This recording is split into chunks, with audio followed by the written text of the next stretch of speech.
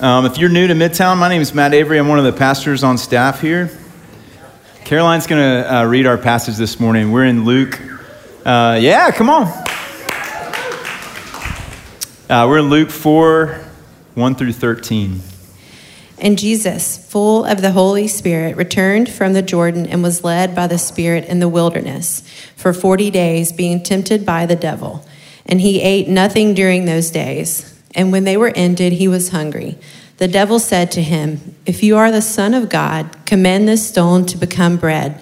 And Jesus answered him, "It is written, man shall not live by bread alone." And the devil took him up and showed him all the kingdoms of the world in a moment of time, and said to him, "To you I will give all this authority and their glory, for it has been delivered to me, and I will give it to whom I will.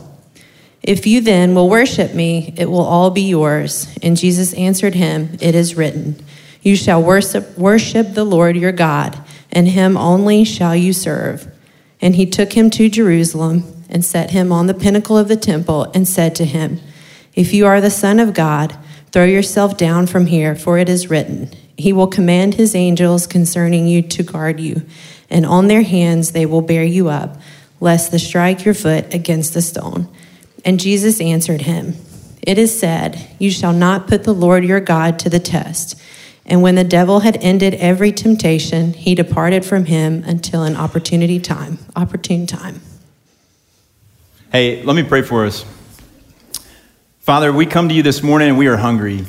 We are more hungry than we know or imagine. And so we trust that you will fill us, because you promised to do that, and you always keep your promises. And so open our eyes, open our hearts to you and what you have for us. And we ask you to do this in Jesus' name. Amen. So this week I was looking around online and I found the U.S. Forest Service has a comment place. I don't know how people send these comments in, but it's like feedback for their time in the national parks and on the trails. And I want you to listen to some of these comments. Somebody wrote in and asked for them to change the trails so that there were less inclines. Somebody asked to install an escalator. Somebody told them that a deer had come in the middle of the night and eaten their jar of pickles and asked for reimbursement. And then people were asking for things like somebody to come and spray for mosquitoes and things like that. So you hear those comments and you're like, that's ridiculous. And so I'm just going to ask you in your own head, why are those comments ridiculous? And now that you've thought about that, I hope you're ready to look in the mirror and tell yourself that some of your comments are ridiculous, because I think that Jesus is calling us to have a similar kind of engagement with the wilderness here. If you're joining us for the first time or you weren't here last week, we started a new series called Meetings with Jesus, and we're walking through the Gospel of Luke and looking at particular interactions Jesus has with people and parables that he shares, so that we can understand what is his mission, what has he come to do, and how is he going to do it. And so last week we actually got to see his mission. He shared his mission. I've come to give sight to the blind. I've come to give abundance to the poor. I've come to set the captives free.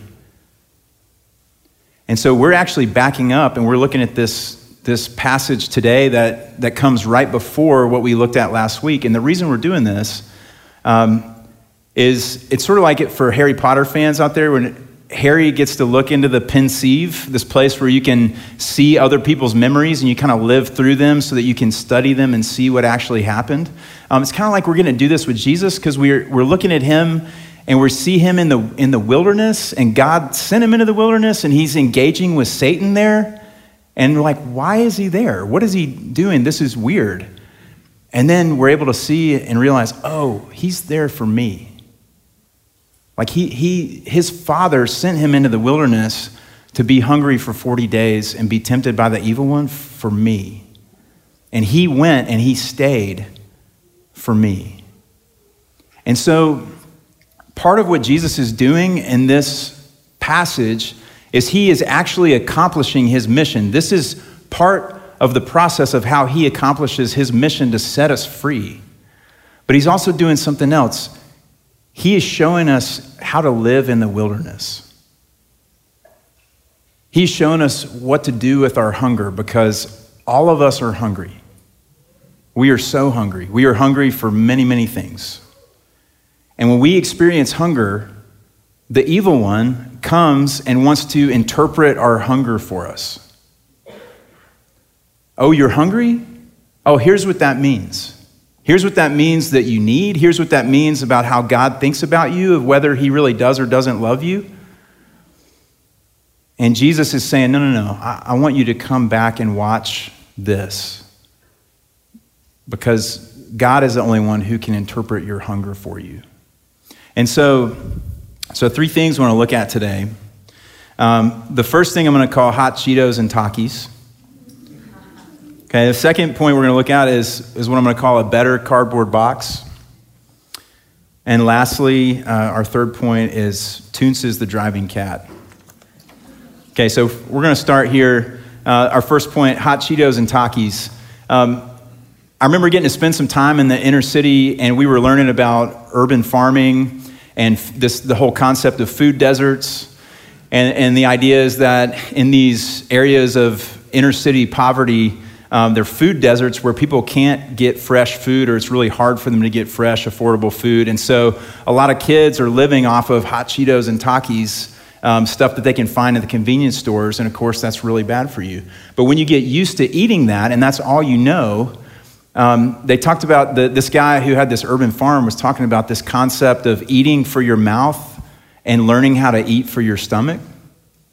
Like, we are so trained to eat for our mouths of what tastes good and what we're used to, but we need to learn how to eat for our stomachs of what we actually need, and then that's going to change our taste.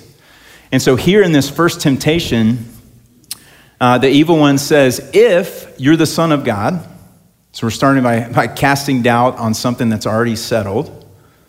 If you're the Son of God, then you've been out here for 40 days with nothing to eat. Surely you could just turn one stone into a loaf of bread.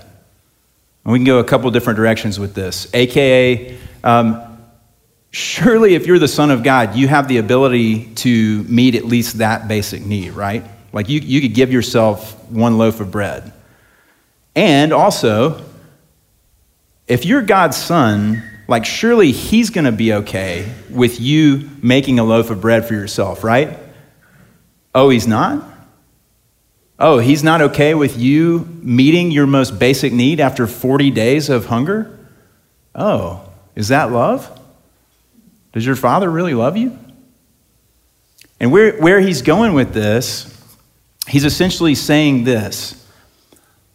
He wants you and I to believe that unsatisfied hunger is never good. We should always panic when we are experiencing unsatisfied hunger. That is what the evil one is selling in this first temptation.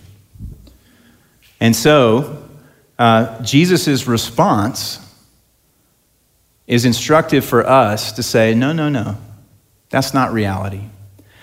See, we'll tell you a brief excursion here. Jesus' response to Satan in all 3 of these temptations that are shared with us in this passage, he always goes to the Word of God. And you can hear that in a really legalistic way, but I want you to hear it in a really freeing way. Isaiah 48 says that the grass withers, the flower fades, but the word of our God will stand forever. And he's saying that you can trust the character of God, so that if he has said something and has made a promise, he will fulfill it, and you can stand on that. So you don't have to do all these mental gymnastics and follow people down these really windy roads of reasoning and analytics. You can just take what God says about something and rest on that. And that's where you're going to find peace. That's where you're going to find rest. That's where you're going to find life and health, okay? And so these passages that he pulls from are from Deuteronomy chapter 6 and 8. And there's a reason he's pulling from these passages, because this is the time when God has freed his people from slavery in Egypt, and they have wandered through the wilderness for 40 years on their way to the promised land, and they are on the edge of the promised land, and they are about to enter in. Okay, so this is where Jesus is pulling these passages. And so the way that he responds to the evil one, who's trying to say that unsatisfied hunger is never good, Jesus says, "It is written that man shall not live by bread alone." That whole verse is Deuteronomy 8:3, and it says this: "And God humbled you and let you hunger and fed you with manna," this bread that came down from heaven that God made for his people, "which you did not know, nor did your fathers know, so that he might make you know that man does not live by bread alone, but man lives by every word that comes from the mouth of the Lord." And he's telling us something really important about hunger here. Hunger is a good thing. Hunger is a good thing. What happens that warps everything is how we misinterpret hunger and how we try to fill it on our own terms. But hunger is a good thing because it reveals what we were made for. As John said so beautifully in the call to worship, hunger is something that God has put in us to draw us to the satisfaction of our hunger, which is him. And so when he says here that he let you hunger, it's not because he doesn't love you. It's because he loves you. Because he wants to satisfy you with food that you know nothing about. He wants to satisfy you and I with food that we cannot provide for ourselves.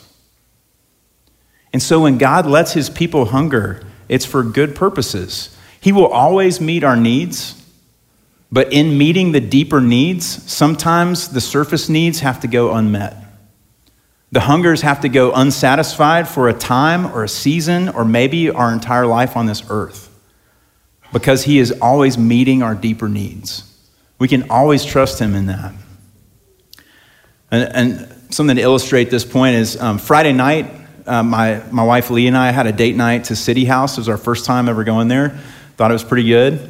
I did a really good job Friday night. There have been times in the past where I've not done a good job of preparing for those date nights, because what happens is we have little kids, and a lot of times we eat dinner now at 5 or 5:30, which is not dinner time, but that's where life is.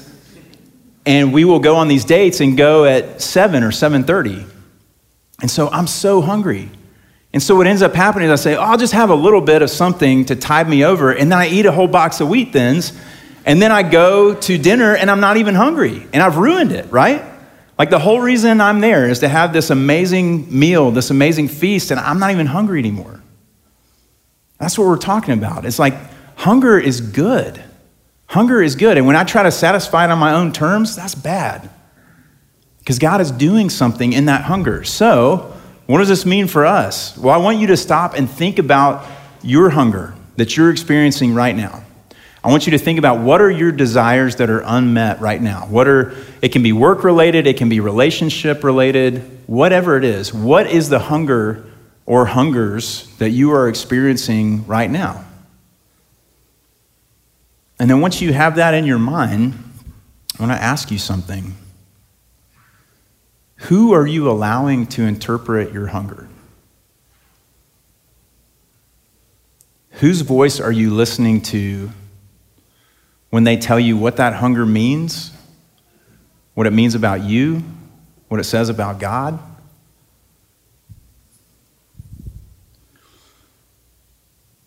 Because the evil one's going to say, if you're really God's child and you have these desires, then surely you should meet them on your own terms. I'll share a story from my life this past week. So some of y'all know we're planning Congregation 5. And I had a few conversations with people this week where two things happened. One was this person is sharing with me, and they and I both are waiting on me to say something really profound as a pastor, to speak into their situation.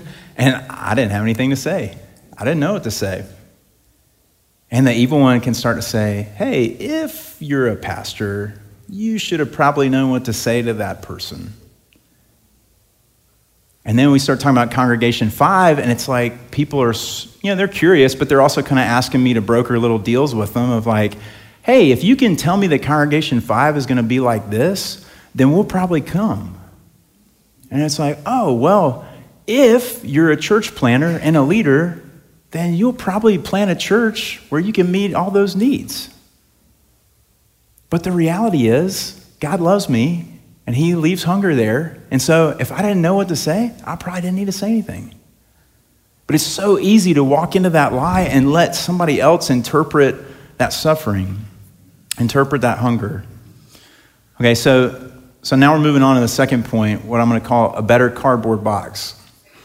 And what the evil one is trying to sell Jesus and to sell us with this second temptation is it would be like a homeless person believing that their main problem is that the cardboard box that they have is not made out of sturdy enough cardboard.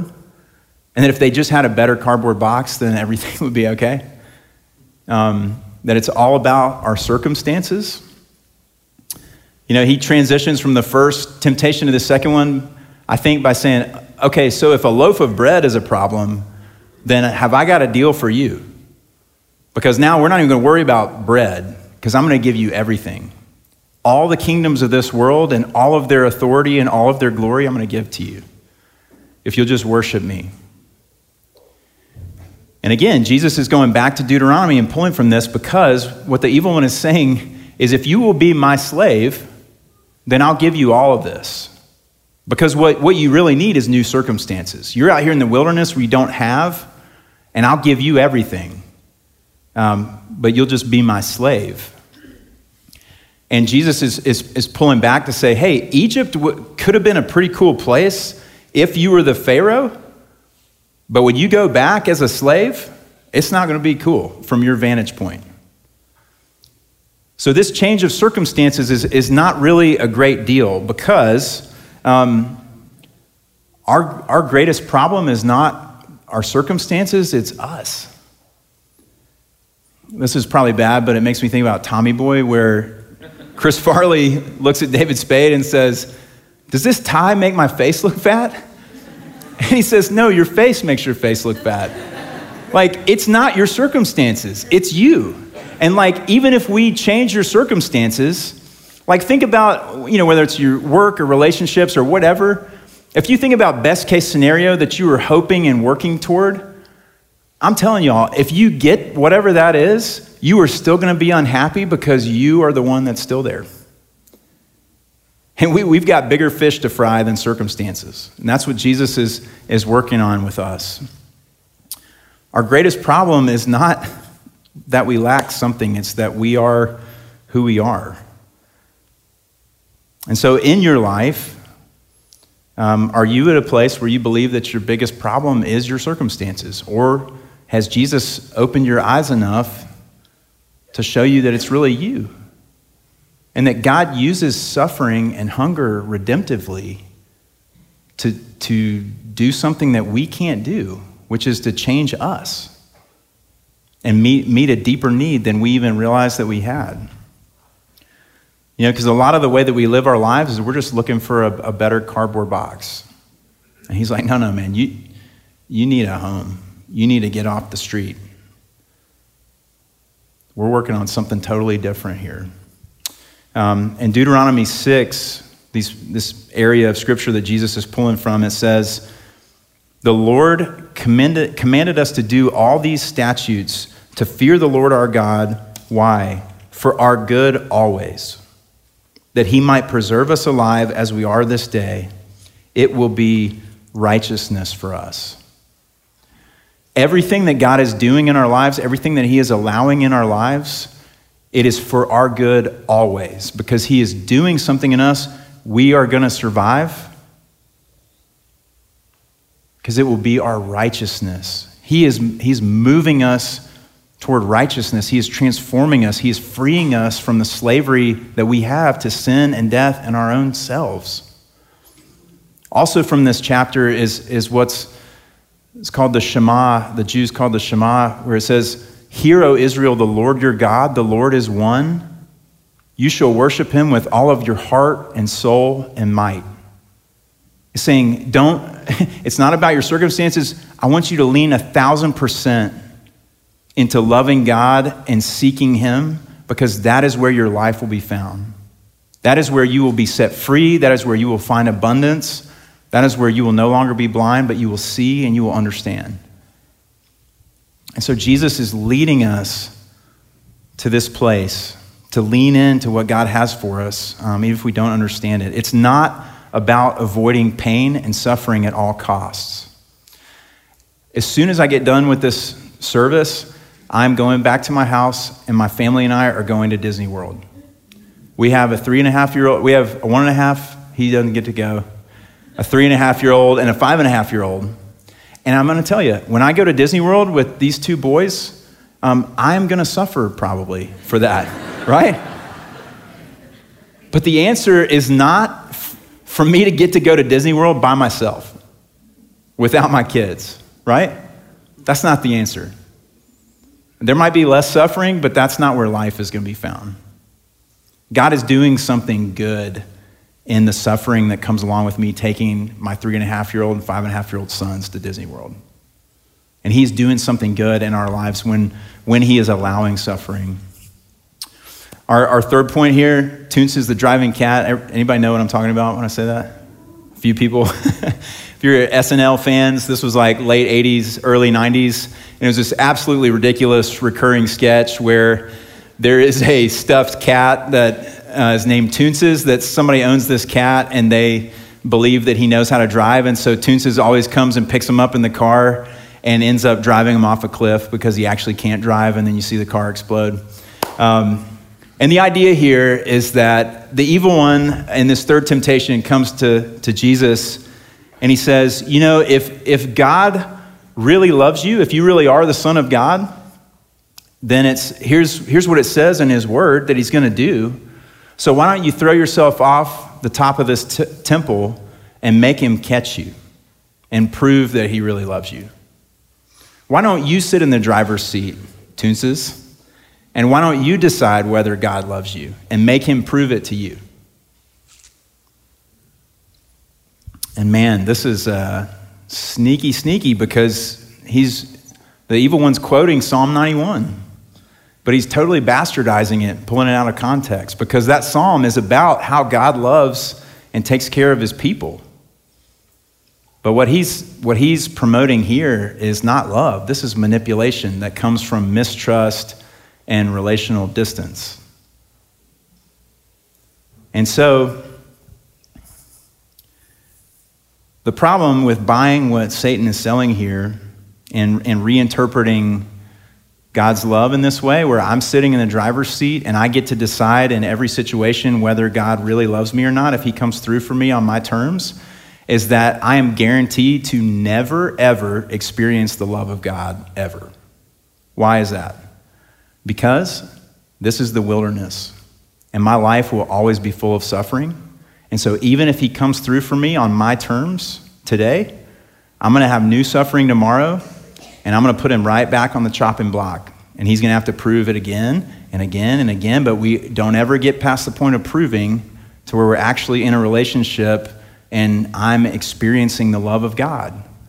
Because guess what? I don't get to decide how God loves me or whether he loves me on my terms. I have to trust him and let him tell me that he does and show me on his terms. Because me deciding what love would really look like is actually what got me into this mess in the first place. I don't know. I'm Toonses. I can't drive a car. I keep wrecking it off a cliff. And so why am I the one who should know how to prove whether God loves me or not? And again, Jesus leads us back to the word and just says, man, God's word is eternal, and we can rest on that. So in our life, when if you think about the first temptation was dealing with circumstances that we can change, like, hey, if you're the Son of God, you should change this and fulfill these desires on your own terms. This third temptation is more kind of dealing with circumstances that we can't change. We can't do anything about it. So if God really loves you, then he'll change them for you. And so I want you to stop and think about your own circumstances like this here. What are those places in your life, these circumstances that you can't change, that are bringing you a lot of pain? Unfulfilled desires, unmet hungers. It can be something really hard that you're going through. It can be something really hard that a loved one is going through. But whatever that is that you feel like is out of your control, that you really need to change, I want you to think of what that is. And then I want you to ask yourself and ask the Holy Spirit to help you think about this. Are your prayers about these things really just thinly veiled threats and demands to God? Or are they coming from a place of trust? Are you offering those up to your Heavenly Father because you know that He hears you and you know that He loves you? Or are they coming from a place of testing? And maybe for some of y'all, we're so past this place that we're not even praying anymore, and we're just cold and hard and cynical because we have let somebody else interpret our hunger for us, and we are way, way, way down the road in a bad place. That's really not true. We're believing a lie about who God is and whether He loves us or not. Because what Psalm 91 is really getting at, this passage that the evil one rips out of context, is God saying, hey, I do love you, and I can keep you from all suffering. But the suffering that I allow into your life is for your good. And so you have to trust me. You cannot trust yourself. You have to trust me that the suffering that I'm allowing in has a purpose, and I do love you, and I am leading you to the promised land. And there is a day coming where all of your hunger will be satisfied fully. But going back to I asked you to think about those ridiculous comments from the U.S. Forest Service. It's ridiculous for people to want an escalator in the woods, because there is a magic about being in the woods. What makes being in the woods so great? Why do people go into the woods? It's to find something deeper than an escalator. It's just, we need a shift. We need a Holy Spirit-fueled shift in the way that we understand where we are. This is not our home. But God is doing something, and He will satisfy us. But it won't be the ultimate satisfaction of everything, because He says that day's coming. There is a promised land. We're not in it right now. Right now we're in the war zone. We're in the wilderness. And I will not leave you. Just like the Holy Spirit was with Jesus this entire time, He is with us this entire time, because what Jesus did when He walked through these woods, denying Himself over these 40 days, is He is accomplishing freedom for us. And at the end of all these temptations, it says that the evil one departed from Him, because Jesus emerged victorious.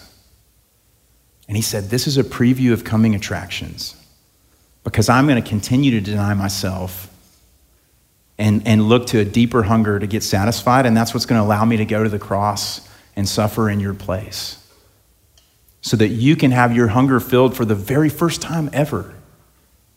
Jesus says in John 6, He says, I am the bread of life, and if you come and feed on me, you will never hunger again. Jesus has come to take away our hunger by giving us Himself, and to free us from this prison in the wilderness, and to free us from these voices that are telling us lies that are leading us into deeper slavery. He's come to set us free. And so today we have this beautiful gift of getting to celebrate that through communion. We get to come to the table, and Jesus meets us here in our hunger. I want to read you all this from Hebrews 4.